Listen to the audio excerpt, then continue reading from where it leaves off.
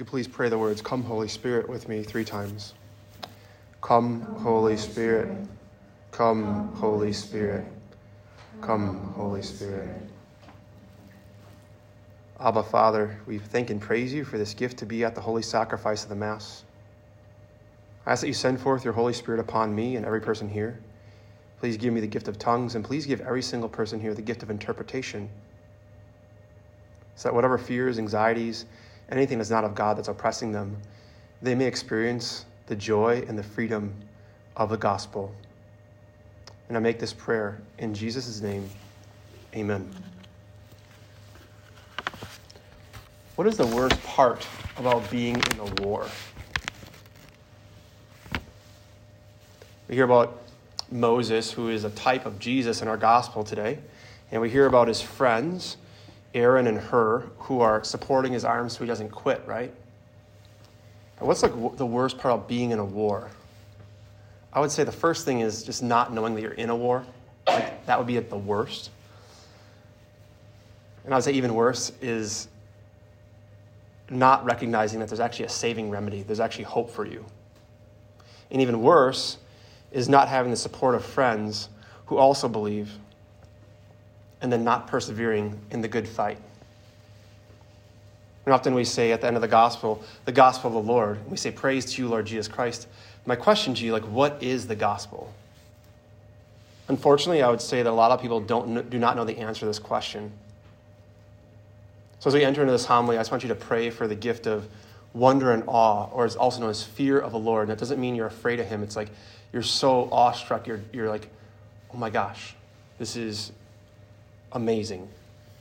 And also we want to pray for an experience of the power of the gospel. I'm totally going to plagiarize this homily. This comes from a friend of mine, Father John Riccardo. He's giving me full permission to do this, so just disclosure there. But often, as priests, people walk into our offices and they usually ask, what can I do for you? And it's really important before we kind of answer that question is just explain them how we see the world. All of us have a worldview, because if priests don't explain how they see the world, nothing else makes sense. Some of us have different lenses, and we see the story, this real, going through our minds, our bodies, our souls, how we see the world. And some of us think the world is going to hell in a handbasket, and there's no hope. Maybe that's you here today. Some of us actually experience the power of the gospel, and we see the world through a different lens. We see the world through the scriptures, and it's so important that you and I begin to develop and even redevelop a biblical worldview. So we want to see the world through 4 questions. The first one is, why is there something instead of nothing? So often in faith formation, we don't cover that question. Why is there something instead of nothing? Scripture says, because God, out of his extraordinary love and without any effort, brought it all into being. In Genesis 1:16, we read Moses writing, "And God made 2 great lights, the greater light to rule the day," which would be the... So, okay, 2 you're awake. The sun. And made a lesser light to rule the night, which would be the moon. And he made the stars. What day is that in creation? It's day 4. So Moses wasn't writing literally. So how do you get a day without the sun or the moon, right? And do you even know how many stars there are? This is part of that wonder and awe that we're praying for. We live in a galaxy that has with about 100 billion stars in it. And there are actually 2 trillion galaxies in the universe, each with between 100 and 400 billion stars in it. As of this morning, the universe that God brought into being is 90 plus billion light years across, and it's actually still expanding. For those who are math majors, that's 90 billion times 5.88 trillion miles across. And to this day, we believe there's over 373 sextillion stars in the universe. Now, I'm not a math major, so I like to use my images for this. So just imagine a sandcastle, and every single star is a grain of sand. That sandcastle would be 35 miles high by 35 miles long by 35 miles deep. And the sun is actually a small star in comparison to most stars in the universe. Yet you can actually fit about 1 million Earths in the star, or in the sun. And one of the largest stars that was found a couple of years ago is called the Big Dog star. And you can roughly fit 7 quadrillion Earths in the Big Dog star. What the heck does that even mean, quadrillion? 7 quadrillion is the number 7 with 15 zeros after it. Maybe we should take a little more of a notice when Moses says, oh yeah, and he made the stars, right? And everything that is, he made.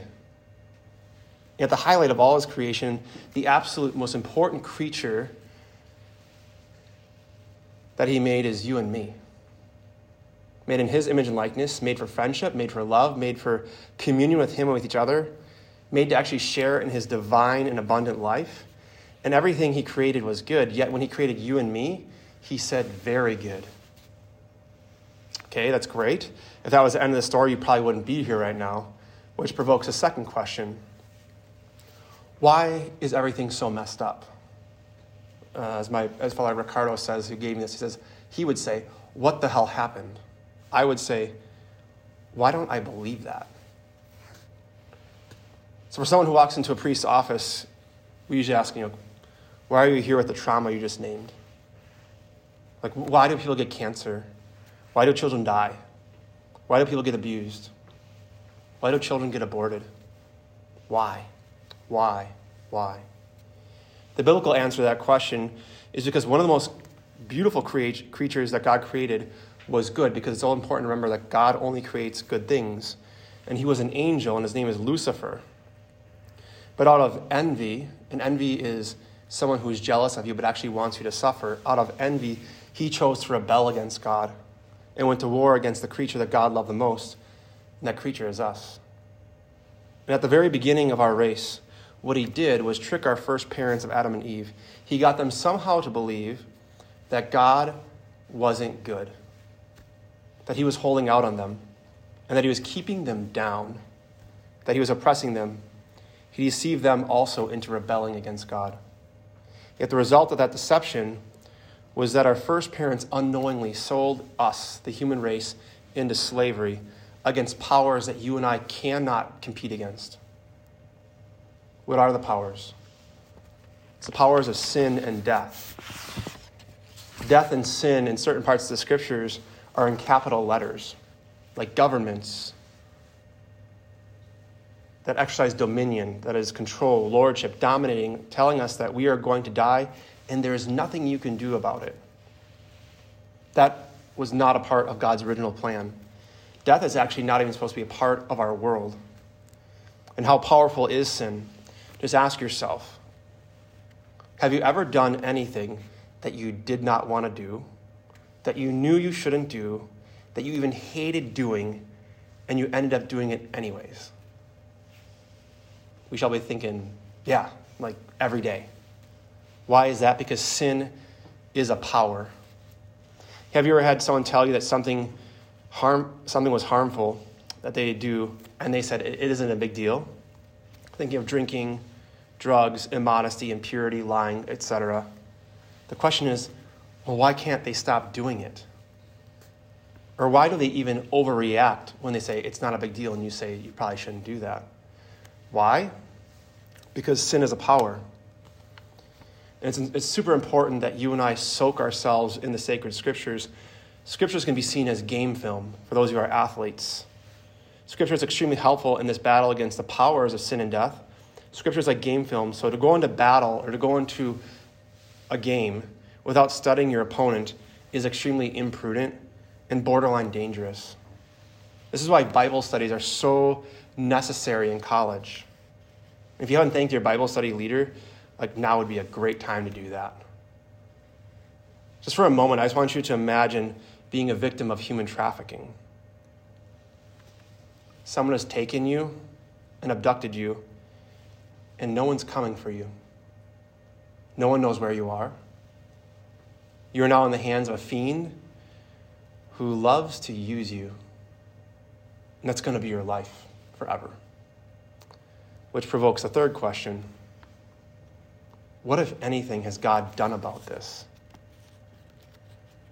Just a moment, I just want you to imagine again, what is it like to be trafficked? You're in that hopeless room, locked up, tied up. When you try to sleep, that means you're vulnerable. And yet one night, you are lying there and you feel the touch on your shoulder, and that's not good either. Because that means I'm probably going to get hurt. Yet you open your eyes and you look up and you see the face of somebody who doesn't look like anyone you've ever seen before. Yet this person is looking at you and smiling at you. And somehow he exudes strength and love. And he stands you up and he smiles at you and he unties you and he begins to walk you toward the door. And outside the door is a person who's been making your life a living hell.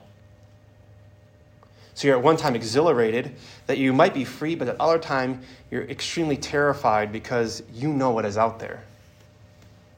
And you cross the threshold with this man who's taking you, and you see just outside the door the man who used to terrorize you, and suddenly now he's all tied up. And the man who is with you looks at you and tells you, you don't have to worry about him anymore. I took care of him. This is what Jesus did to the enemy, and it's so important for us to know the enemy is not another person. The enemy is the enemy. It's not another gender, it's not another race, a political party.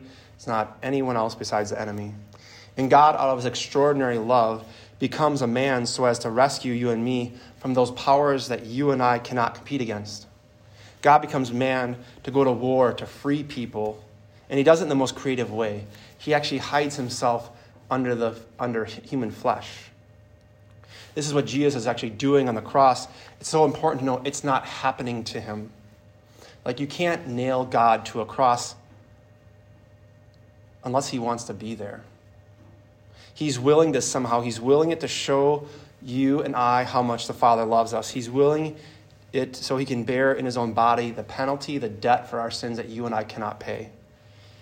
He's also willing it because he's going to war. You and I matter to him to the point of him going to war with the powers we can't compete against. So he went to war for us to win us back to himself.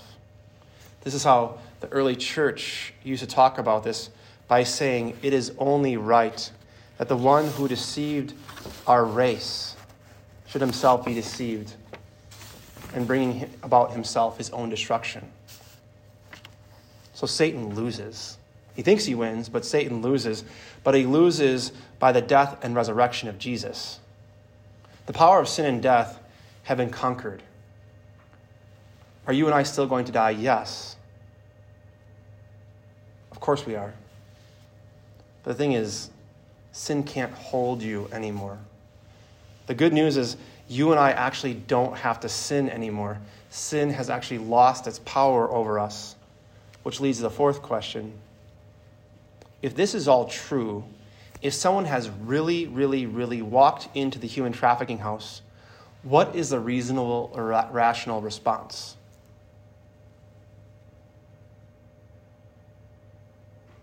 Isn't it to trust him? Who could you trust more than someone who did all of that just for you? And now this is God we are talking about. A God who defeated the powers of sin and death. Like, isn't that the rational response to surrender? That's what faith is. Romans 1:16 says, St. Paul says, "For I am not ashamed of the gospel, for it is the power," and the Greek word he used there, it is dynamite. It's explosive power of God for salvation to everyone who believes. To first the Jews, and then also the Greeks. That's the biblical worldview.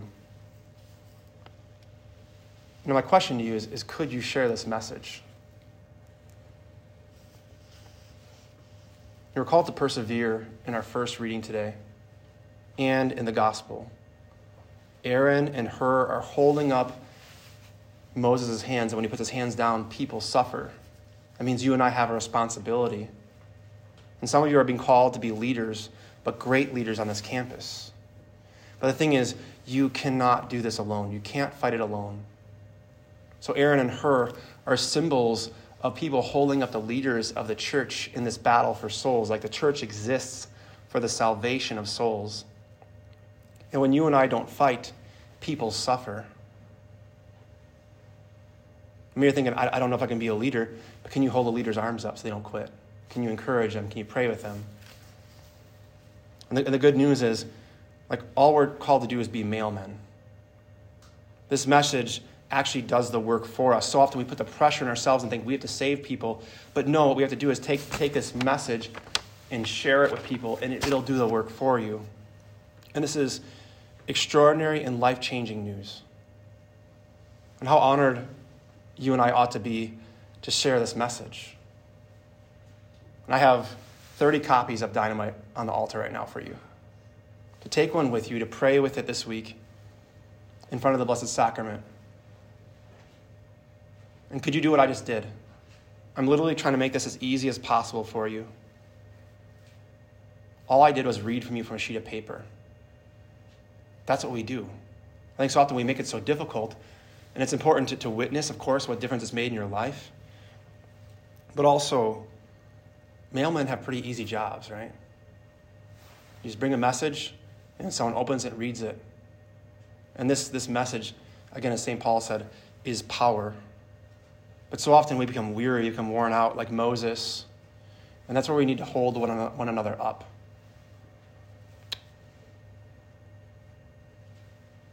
And Jesus ended the gospel with a beautiful line I want us really to take to heart. He said, I tell you, he will see to it that justice is done for them speedily. But when the Son of Man comes, will he find faith on earth? Will he find trust on earth? Will he find confidence on earth? And the thing is, guys, Jesus is going to be here in just a moment on the altar in the Holy Eucharist. The same one who wrote this word, body, blood, soul, and divinity, he's going to be here. And the question is, do you believe that? Do you receive him worthily, humbly, reverently? Or do we receive him like it's just a piece of bread? I just want to witness to you a little about my own conversion. Because in my life, like I was in college sophomore year, I've been doing all the stuff that people said I should be doing. I'm away from mom and dad. I'm playing sports. I'm involved in hookup culture. I'm involved in drinking. And whether I was aware of it or not, the question was I wasn't happy. But everyone told me when you go to college, you're going to be happy because you're free. You can do whatever you want to do. But I was actually miserable. And by the grace of God, my oldest brother was listening to Relevant Radio, which you can listen to in Oshkosh, just 10:50 a.m. And he was listening because he was being set on fire by this message, by the gospel. And he knew that he had to be a better man. And he heard about this first annual Men of Christ conference in West Bend. And he invited me to go, and I didn't have any expectations, but I thought it would be more like kumbaya. We'd probably hold hands or something. My image of Christianity was pretty low because I wasn't challenged. I was never given dynamite, right? And I went to that conference, and the master of ceremonies, he said to us, gentlemen, after today, your lives will never be the same. There's 3,000 of us there, by the way. And he said to us again, gentlemen, after today, your lives will never be the same. I never heard a Catholic talk with that much conviction. He believed in the power of the gospel. And the first guy who came out and presented, I don't really remember a word he said, but he was incredibly on fire. His name is Jesse, and he was so on fire. And he was an ex-cop, and he talked about his life and the power of the gospel. And I was just like, a little bit like, back off, right? That was like a little bit too much, a little too on fire. But he was clearly on fire. But the next guy who came out was a young priest. I never saw a young priest in my whole life, but he came and he challenged us with what it means to be a man. And not a worldly man, and all the people who think a worldly man is good, like, womanizing and partying and cars and clothes and money. And he began to flip that, and what I began to see is what it means to be a man is to be Christ crucified, to have a sacrificial life. And he's telling jokes, and he's funny, and I'm like, I tell jokes, and I'm not funny. I would like that. And then he said, he had zeal for life, and I'm like, I wish I had zeal for life. So he had what I wanted, and he said, if you want to be a man of God, go to confession and surrender your life to Jesus today. And I was like, sounds pretty easy. I don't even know what the things I was doing were wrong. I would call them sins. But I knew in my heart of hearts what I was doing was wrong, and I wanted freedom. So I went to go to confession. There was a line to go to confession that day, and there was like 3 or 4 priests. They kind of split us off to, because again, there's 3,000 men. And there's this one guy who's like 6'6", and he's like 350 pounds. And I'm just praying, like, Lord, please don't send me to that one. Lord, please don't send me to that one. Lord, please don't send me to that one. And I did. And he scared the sin right out of me. No, I'm just kidding. No, he was incredibly gentle.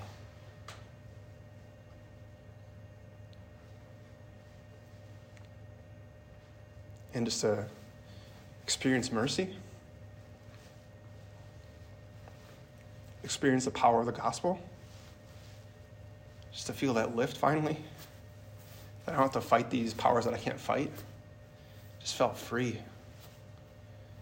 And then after lunch that day, the next speaker was a priest who was clinically dead for 3 hours and came back to life.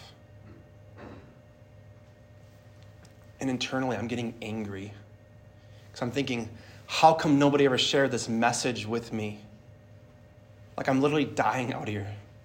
I'm miserable. And then I get in time for Mass. And I wish I could say the music was amazing. I don't remember the music. I don't even remember the gospel. I don't remember the readings. But it was what we do at every single Mass. And Cardinal Dolan was the Archbishop of Milwaukee at the time.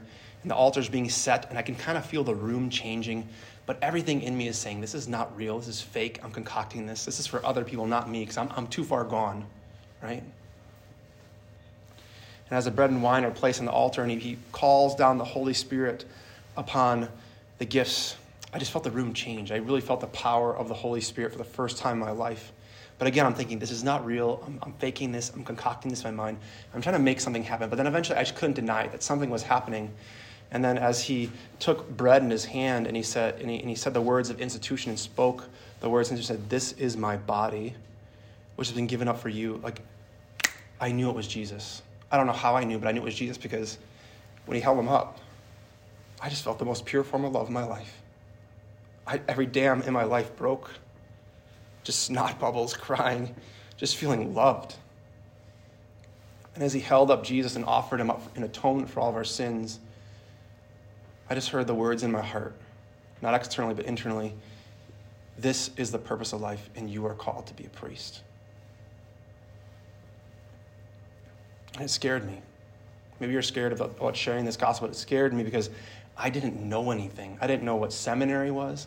I didn't know what discernment was. I didn't know what vocation directors were. I knew nothing. Like, just to be honest with you, like where I was at, I thought if I told someone that I wanted to be a priest, they would take me to a church, because I'm pretty sure you had to go to a church. And then they would maybe some guys like in some black hoods or something, they'd take like some pixie dust and sprinkle it over my head and do some finger motions and say some words. And then that day I'd be celebrating Mass and hearing confessions. And thank God that's not true, right? But that's like where I was at. And I wish I could say after that conference, I was crystal clean. I never sinned again. But I sinned probably the worst in my life after that. Because out of my fear, the devil played tricks on me, thinking I could compete with these powers of sin and death, or saying that it's not that big of a deal. Or I'd often commit the sin of presumption, which is going to confession so you can actually keep sinning. I didn't have a repentant heart. But eventually it just got to the point where I just felt the Lord saying to me, are you ready to do it my way? Are you sick and tired of being sick and tired? I finally told my family and a few other of my relatives I was thinking of being a priest. That was like a huge step for me, a huge step. Because my biggest fear wasn't celibacy, like that wasn't it. My biggest fear was vanity. Vanity is, I really cared too much about what other people thought about me. Like, what are they going to say? I was like a punk, athlete, drinking kid, bully, class clown, right? This doesn't really fit the bill for a priest. And I'd read the lives of the saints, and I realized I am not alone in this. There are plenty of people who have had huge conversions. But this message, this gospel, I firmly believe needs to be spread. And I can't do it myself. That's why community is needed. I need you to hold my arms up. We need to hold each other's arms up so we don't get fighting. The worst part about being in a war is not realizing you're in one, but you realize you're in one, and then realizing you're not alone. That springs hope. That springs hope. So after Mass, I'll give you a copy, and I want you to pray with it. And the challenge this week is to bring 3 people with you every time you go to the chapel upstairs and pray between 3 and 5 minutes in front of the Lord. Just spend time in front of him. Recently had a friend who said this: when we're in front of the Lord, we're just facing him, we're like solar panels. And he lights us up so we can give light to others.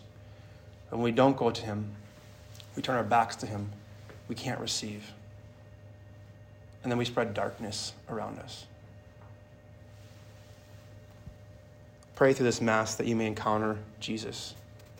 It's really him.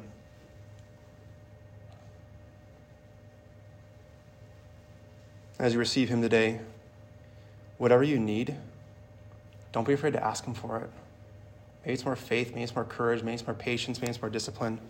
Maybe it's simply the grace to encounter him.